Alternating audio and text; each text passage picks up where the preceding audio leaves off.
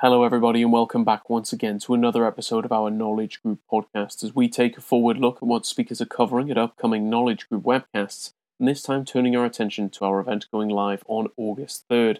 Kicking things off at 2 p.m. Eastern Standard Time, we'll be discussing cloud-based sales tax solutions and finding the key to reduced TCO and increased ROI.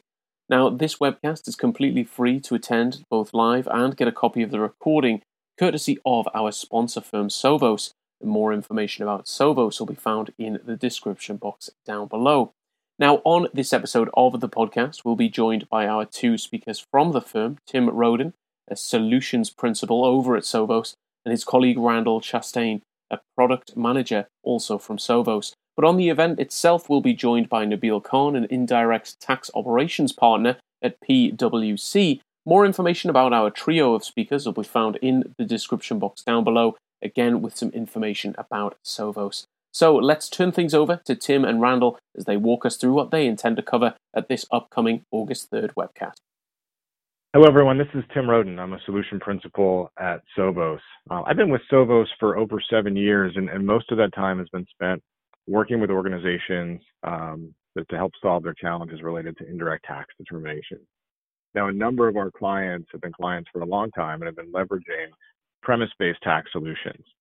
And we've been looking at how they make migrations to the cloud and try and understand some of the trends associated with why an organization would want to move their tax engine from running on-premise in their own data centers to a cloud-based tax solution. And so as part of this discussion, we want to examine some of those trends.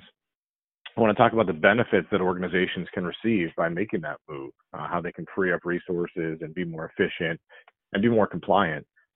And then we also understand that this is not a click of a button undertaking. And some of my colleagues will talk a little bit about tools that are put in place to help make this easier.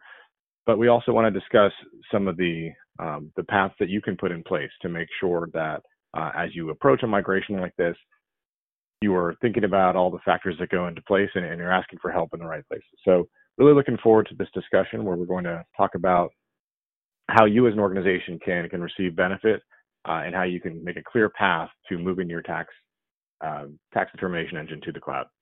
Hello, everyone. This is Randall Chastain. So I'm a product manager at Sovos, and I manage our determination products within our sales and use tax line of business.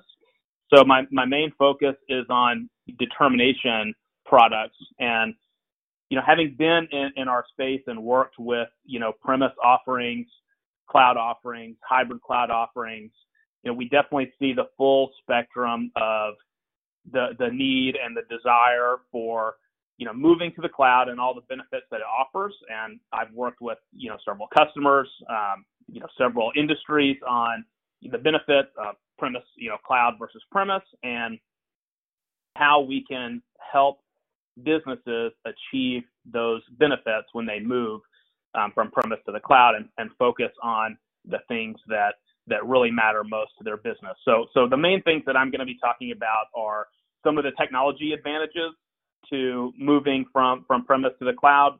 As Tim mentioned, some of the tools that we can provide that help facilitate that move, as well as some of the benefits to the business as far as allowing them to focus their resources and some of the operational benefits that come with a migration to a cloud-based tax engine. So thanks everyone for listening to this episode of the Knowledge Group podcast. Don't forget this webcast is free to both listen to live and on demand, courtesy of our sponsor firm Sovos. Information about them and our trio of panelists, two of which you've heard from today, will be found in the description box down below, along with some information about how to register for the webcast too, including the full agenda and what each speaker intends to cover. So until next time, this has been another episode of the Knowledge Group podcast. We look forward to seeing you at your next Knowledge Group webcast, whenever that may be. Until next time, everyone, take care and bye for now.